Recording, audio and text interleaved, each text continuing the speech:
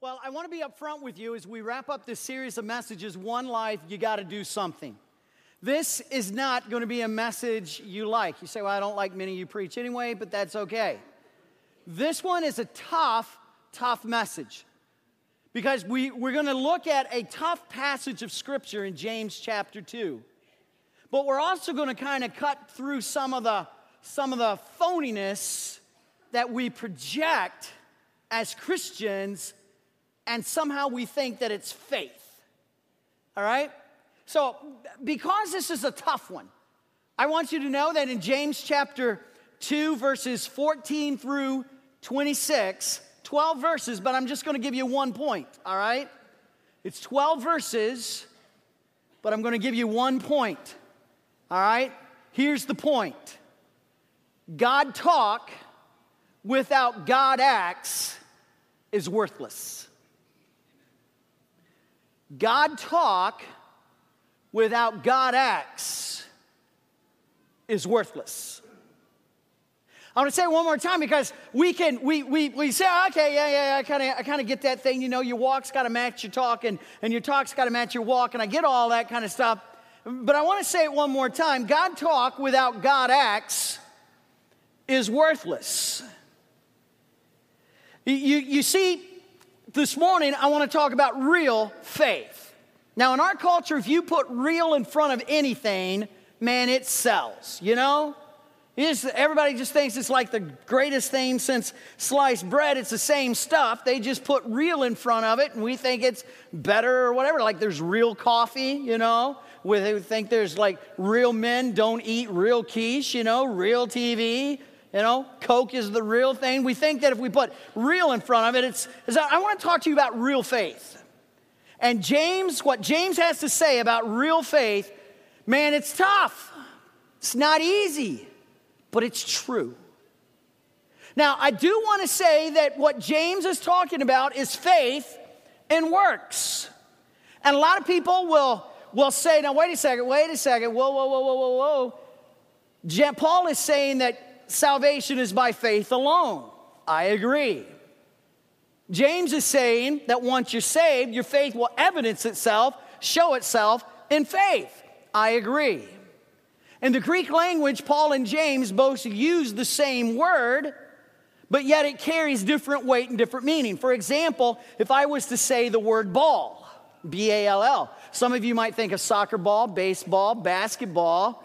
My team, Ohio State, didn't play football yesterday, but that's all right. You would think of a noun. You would think of an object. Well, then I could say not only is that there's a ball, but we could go play ball. And that if we went to play ball, we would go play a game involving a ball. Or I could look at you and say, I'm having a ball. And that means I'm having a great time. And so it's the same word, but it carries different weight and different meaning. Paul and James use the same word, but it carries different weight and different meaning. Paul was using the word works. That works is not the foundation of your faith in Jesus Christ. Faith does not save you. You cannot be good enough to get to heaven. The issue of your being placed, born again, adopted into the family of God is by faith in Jesus Christ alone. Period. What James was saying is not the foundation of faith. James is talking about the demonstration of faith. James is saying now that you are part of the family of God, when an almighty, omnipotent, all-knowing, all-creative, all-powerful God is at work in your life, somewhere, somehow, that divine working of God in your life has got to bust out and show itself. Amen? You know, Don talked about him and Amy. We know that they're like the love couple, you know. Tara and I have been married 28 years. And I tell this to couples who are getting married all the time. If you want to, do your own thing when you want to. Come and go when you want to. Do your own thing. Live as you please. There's a word for that. It's called single. But when you get married, there's a responsibility to the other. The marriage doesn't stop the moment you say, I do. Matter of fact, then it begins this lifetime of demonstrating the foundation of that relationship of love through acts of love. The process of faith does not stop when you say, Jesus, forgive me my sins and come into my heart. That the process doesn't end there, then it is lived out. The demonstration of that faith is lived out. So I want to be upfront. Works does not save you. Only faith in Jesus Christ by the grace of God saves you. But just as I love my wife and do things for my wife, and she loves me and she does far more for me than I do for her, I will be upfront with that. But I'm telling you that it is faith in Christ alone that is the foundation of our faith. But works that James is talking about is the evidence. It's the demonstration of our faith.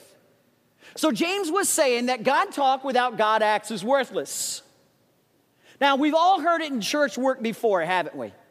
That in church as well as in any organization is that God talk, is that 20% of the people do 80% of the work. You've heard that, right? 20% of the people give 80% of the money. 20% do the 80%. And I would imagine we're probably a little higher than that here, but let's just say we're at 40% of the people doing 60% of the work. And yet we walk around and a lot of people will say, oh man, you got such a good church. Kirby's such a good church. How can we be such a good church if 60% of the church is walking in disobedience? Because there's three things that God wants us to do. He wants us to connect with Him. He wants us to worship Him, not a Sunday morning only experience, but He wants us to worship, to connect with Him every day of our lives. Second, He wants us to grow. He wants us to learn something new, something fresh about Him. He wants us to communicate with Him, and we call that prayer. He wants us to grow. And third, He wants us to serve. If you do the first one without the second two, it's an incomplete faith. If you do the second one without the first and the third one, it's an incomplete faith. If you do the third only one, that's philanthropic activity, that's not faith at all. James will make the point that God talk without God acts is worthless. Look at verse 14. James opens this dialogue up, and he basically starts, he says, what good is it, my brothers? By the way, this isn't a new conversation for James. It goes all the way back to the end of the first chapter of James 1, and really it concludes on to the middle of the latter parts of chapter 4. That this whole thing, that faith evidences itself in works. Works does not save you. I'm telling you, and I want to make this absolutely clear. You can come to church from now till Jesus comes. You can give all of your goods from now till Jesus comes. You can give every dollar that you earn from now till Jesus comes. You can sing every praise song, worship song, every special song from now till Jesus comes. You can cut the grass out here and clean dishes and do all kinds of stuff around here from now till Jesus comes. That will not get you into heaven. It is only when Jesus comes into your heart because you have confessed your sins, that forgives you of your sins, does that put you on the road to heaven. But on the road to heaven, that inner working of Jesus Christ, built on the foundation of faith and grace in Him, will be demonstrated by showing God's good works to others, Matthew 5:13-16, so that they may see His good works, or our good works, but glorify our Father which is in heaven. So to think that you could sit back and we don't have pews, we got chairs, but to think that you could sit back on the chair and do what you want to do and come and sing and leave with no evidence, no demonstration of your faith is wrong theology. It's unbiblical, and and you are making a mockery of the cross of Jesus Christ when you do so. Some people say, well, Pastor, I've paid my dues. Really? Let me tell you when you paid your dues. When Jesus says, time's up, come on home. Until then, you keep serving. Some of you say, well, Pastor, I've been burned by people. I know, we're going to sell t-shirts around here one day. I survived church folk. I know that.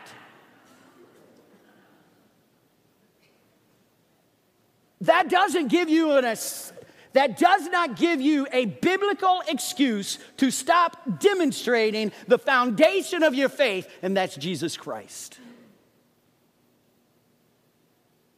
You say, well, I'm just not sure if I'm going to stay or go. I hadn't really made up my mind. Well, I tell you what, why don't you be biblical and just do something for the kingdom while you're making up your mind? See, we come up with all these excuses, and he says, what good is it, my brother, if a man claims to have faith, but he has no deeds, he has no works? Can such faith save him? He's saying, is that really true faith?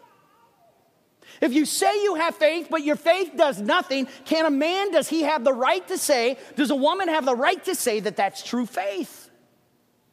And again, what Paul is talking, or what James is talking about, is not the nature of faith, but he's talking about the demonstration of faith. Look at verse 15. James gives a hypothetical situation. He says, suppose a brother or a sister is without clothes and daily food. And James frequently wrote about the poor. It's a realistic illustration that was common to most in that day, and certainly to a lot of us here. And he said, if one of you says to him, go, I wish you well, keep warm and be fed. By the way, that is one of the highest Hebrew or Jewish blessings that one person could give to another. So when James used this, it was like going, oh, wow. Go, I wish you well. Keep warm and well fed. But he does nothing about his physical needs. What good is it? Listen, if James was going to translate this verse today, here's how James would say it. If you say to him, go, I wish you well, keep warm and be well fed, and you don't do anything about his physical needs, hello? What good is it?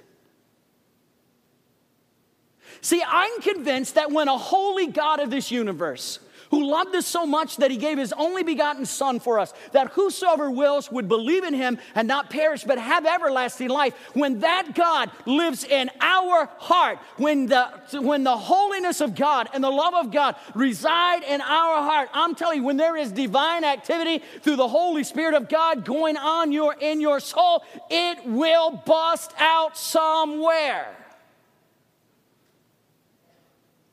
But a lot of us think that coming to church is this great big act of faith.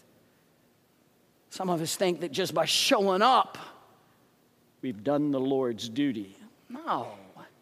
Listen, this guy who gave the blessing knew exactly what the problem was. This guy was cold and he was hungry, and yet he did nothing about it. Man, if you want to find out what to do, if you want to demonstrate your faith, you don't have to look very far. Lori Belzak this past summer looked around her and saw that a number of children would go without food that her kids went to school with. So she thought, well, we'll have a summer lunch program. And they did, and she did. Kristen Anthony has this cool little thing where she works at children's hospitals where they'll do heroes and princesses parties and they'll do a Christmas party where, man, I'm telling you, the kids who were in the hospital at that time, man, whatever the big gift is, man, that's what they get. They just looked around and saw a need.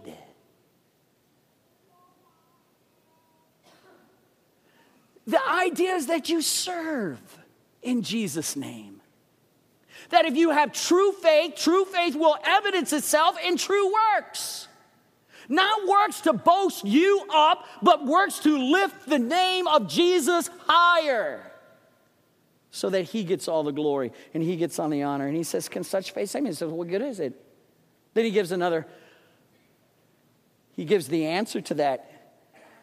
He says, in the same way, faith by itself is not accompanied by actions, is dead. He said it's a corpse.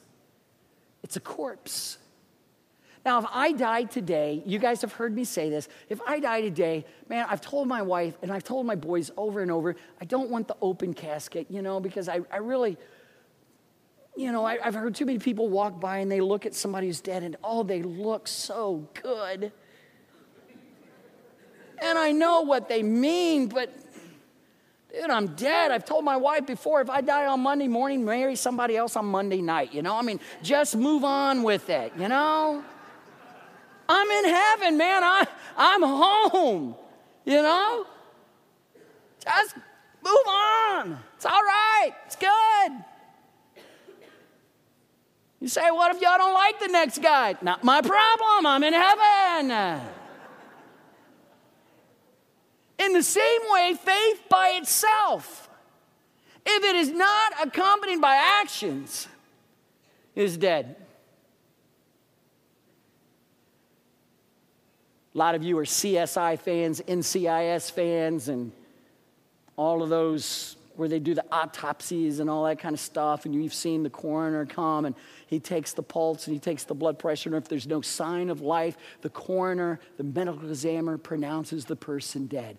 James was saying that the life of Jesus Christ should be so vibrant in you that if it doesn't move you to do something, if it doesn't move you to worship, if it doesn't move you to pray, if it doesn't move you to serve others in Jesus' name, not so that you feel good about it, because serving others isn't about you, man. It's about giving glory and honor to the King. And if it doesn't move you to serve Him, you don't have a pulse, you don't have a heart rate, you don't got nothing going on spiritually. He said, your faith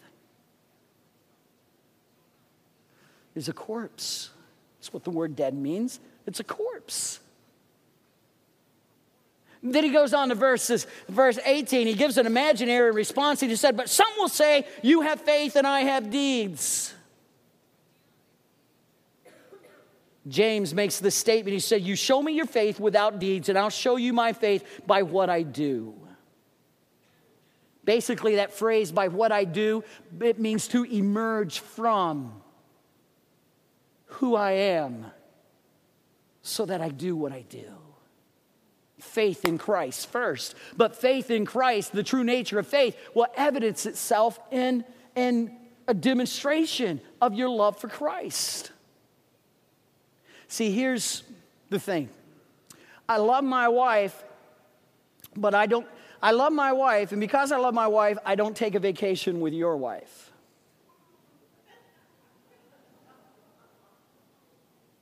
Isn't that revolutionary? Because I love my wife, I take a vacation with my wife. I love my wife, so I built her a deck thinking that would make her happy. Then I had to stain the deck thinking that would make her happy. God in His infinite wisdom put a western sun on the deck side of my house, zipped the stain right off my deck. My wife once again expects, because I love her, not only to stain the deck, but before we stain the deck now, we've got to strip this deck. Do you know what? I hate decks. But I love my wife, so we'll fix the deck. You see, Jesus didn't say, I'm going to get you to do what you love doing. Sometimes we get to do what we love doing in the kingdom, and man, that is a blast, but sometimes we just got to do the hard work. Sometimes you just got to get down because people are messed up. People are messed up because they come from messed up homes. We live in a messed up world. We live in a messed up community. And Jesus Christ is the only thing that'll straighten us out. And so what James was saying is, he says, listen, you run around saying, I got faith, I got faith, I got faith, and you do nothing. He says, you got nothing. You say, well, I don't like that. Well, you read James 2 and you come up with something different. What he is saying is that I'll show you my faith by what I do. You believe there's one God? Good. Amen. Well done. He says even the demons believe at that and they shudder. James did two things there. Number one, he said, listen, you can have right theology but wrong living. You can have right theology but wrong living. He said the culture around James's day believed in many gods and polytheism. They believed in many gods. And James said, hey, listen, you have a monotheistic belief in Jehovah Yahweh of the Old Testament. Amen. Good. But the demons, the devils believe that. And then James says they go farther than you do because they recognize the holiness of God. And because they understand the holiness of God better than you understand the holiness of God, he goes, and they shudder.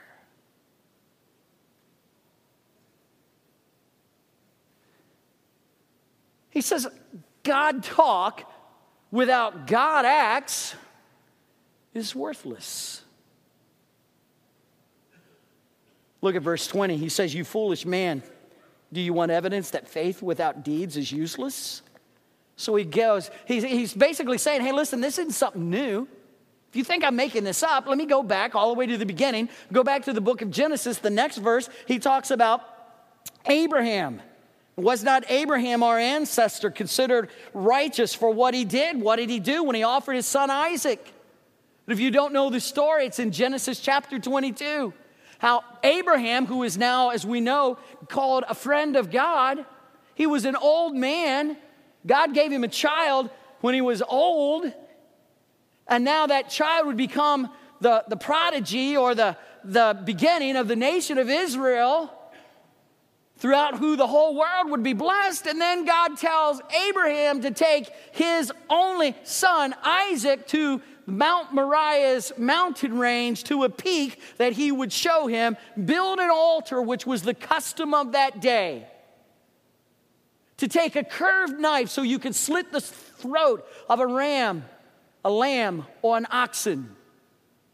Have it properly bound and tied up. Lay it on the altar. Kill it. Sprinkle the blood for a covering of your sins. And then have a burnt sacrifice to the holiness of God.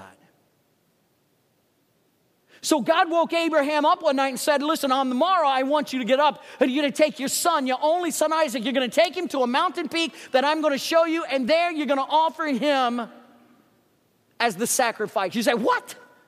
God doesn't do that. Read Genesis 22.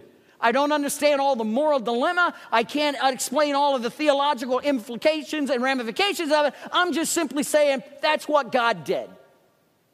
And when we get to heaven, you pick it up with him when you get there. And so here's Isaac, and he's so thrilled because at 12 or 13, it was every son's joy to go worship with his father. And the first sacrifice, it was a rite of passage for a child in the Hebrew life. So they went. He got up early in the morning, had the knife in the sheath, and with every step he could feel it just brush against his thigh.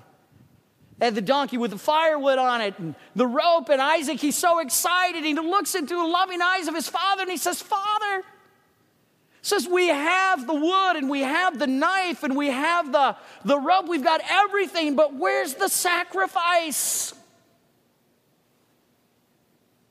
And Abraham said, here's faith. God will provide. Have you ever lost a child? I am in that band of Mary parenting people who have lost a child, yes. And if you've lost a child, man, your head is just on a swivel, right?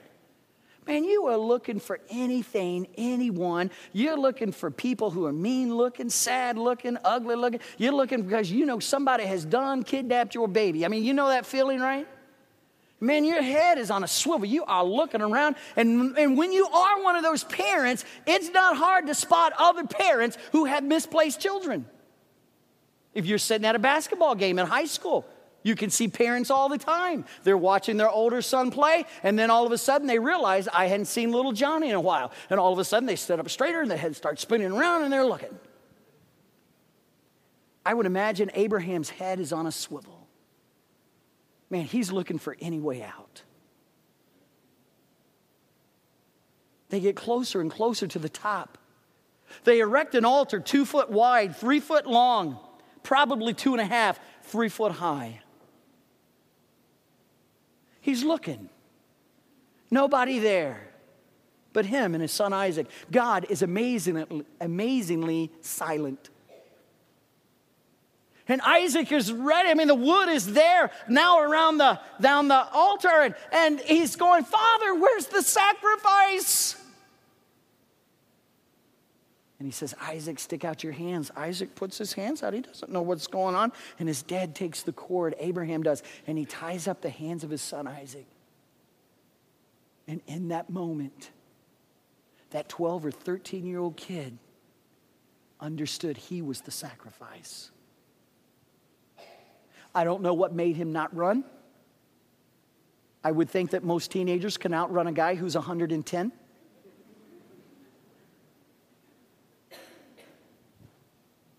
Well, maybe you could. Maybe you can't. I don't know. And I don't know what transpired on that day. I am sure Abraham probably said, I mean, wouldn't you if you're dad, wouldn't you say, son, I don't know what's going to happen, and I want you to know, son, no matter what happens, I love you, but I want you to know that I love God in heaven more. And he took the knife out of his, and he raised it, and was right at the apex of the swing, and God spoke from heaven, and he said, Abraham, do thy son no harm, because I know you now love more. I know now that you love me more than your son Isaac. And his head scooped down, his hands and head scooped down and reached up, grabbed his son Isaac, and he probably swung him around, and over there he saw a ram caught in a thicket. God did provide. So when James dropped the name Abraham, it was like everybody went, oh yeah, Abraham, oh great guy, wonderful guy, friend of God. Abraham, fantastic. And he said Abraham had faith, but we would have known nothing about Abraham's faith unless he demonstrated that faith and walked up Mount Moriah. Then he went to the other end of the spectrum. He went to a prostitute named Rahab. Look at the next verse. By the way, verse 24, he makes the point, you see, that a person is justified by what he does and not by faith alone. He's saying faith and works are meshed together when we are adopted into, placed in the family of God. The works that James is talking about is the demonstration of salvation. Then he said in verse 25, even in the same way, Rahab the prostitute was considered righteous for what she did. And she was a prostitute. And the spies came to spy out the land in a city called Jericho. And the king heard about it and sent men to find these spies in the land and no doubt to execute them. So she hid them. And because she hid them, this prostitute was spared when Israel captured the city of Jericho. Not only was she spared, but because she was accepted into Israel as part of that family and community, she became part of the lineage and the heritage of Jesus Christ. Why is it, would we have ever known about Rahab's faith if she did nothing? If all she did was just show up, sit in a church, and go home? Listen, I know a lot of sinners who show up here. A lot of times their attendance is better than a lot of yours. Faith, true faith, will evidence itself in true works. God talk without God acts. It's worthless. Again, we ask you to connect with God. Then we ask you to grow. Then we ask you to serve. And a lot of you love the connecting. You love Sunday worship. But I'm telling you, connecting is a Monday deal and a Tuesday deal. And a Wednesday worship is a everyday deal. And then you've got to grow. And some of you love growing. You love going to your life group and your small groups and your ABFs and all the other initials we throw around out here that most folks don't know what they mean. And you go to all that kind of stuff and it's good, it's great. No, I love Jesus. I'm learning so much. Well, what are you doing with what you're learning? God doesn't put into you so you can feel better about your knowledge. He puts into you, helps you grow so you can do something with that knowledge.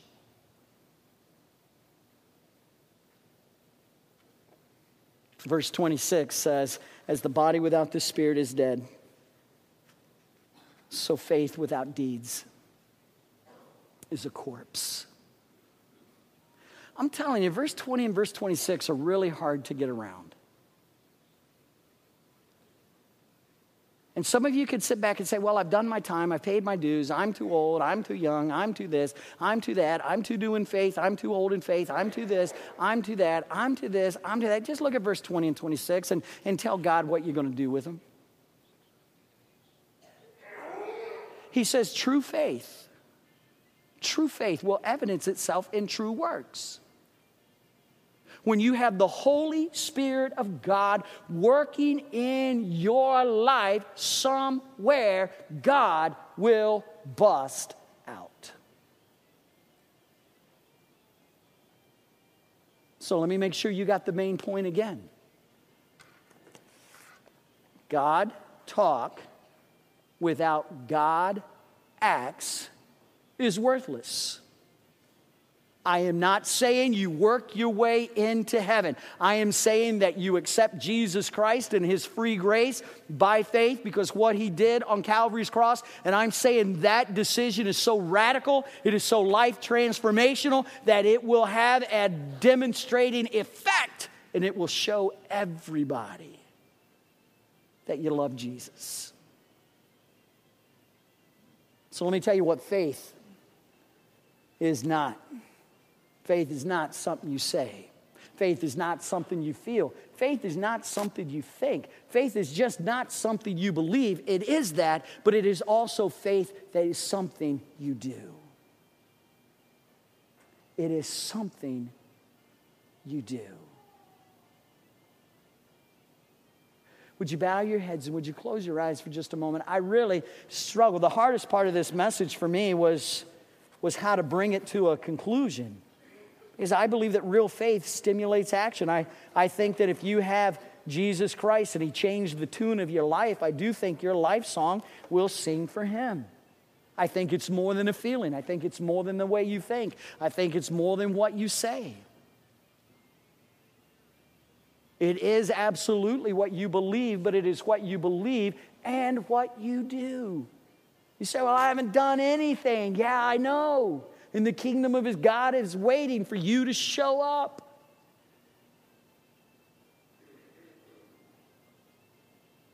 I want to give you a challenge. And I went back in the prayer room after the first service and got a little spanking. Because in the first service, I gave him 30 days to find something to do. And in my just asking God to help give me a little more clarity, he just went, really? Really? Really, Mike? You think it's going to take somebody 30 days to figure this out?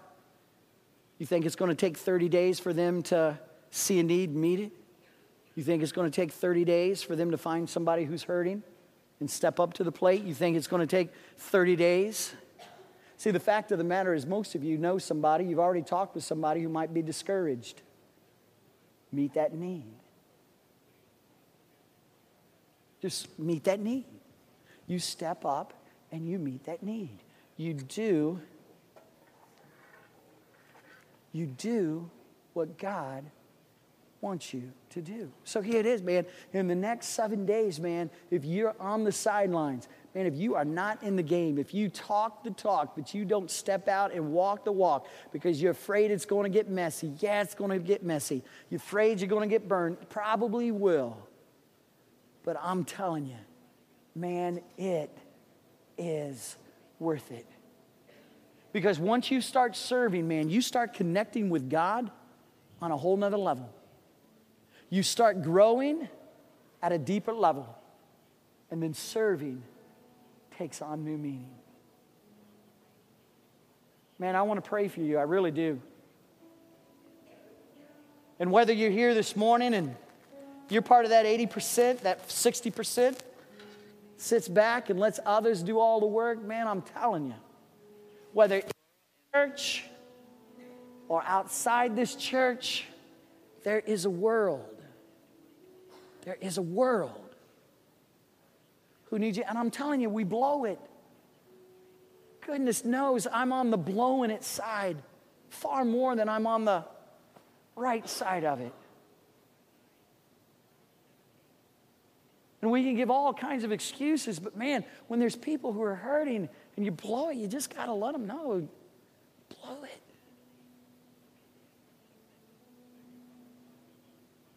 So here's the deal. Next 7 days, get off the pew, get off the chair, get off the bench, get in the game.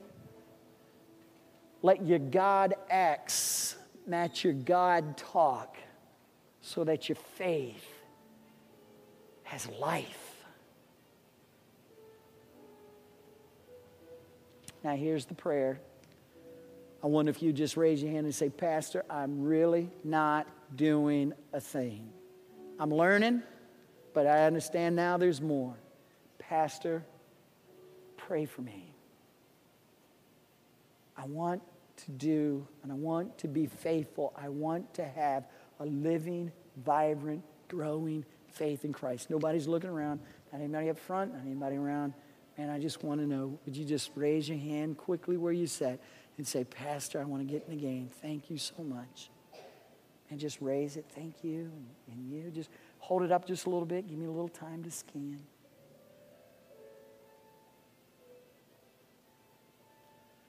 Would you stand to your feet with your heads bowed and your eyes closed? Our Heavenly Father, because you are our Father and we're your children, you demand obedience as an evidence of our faith.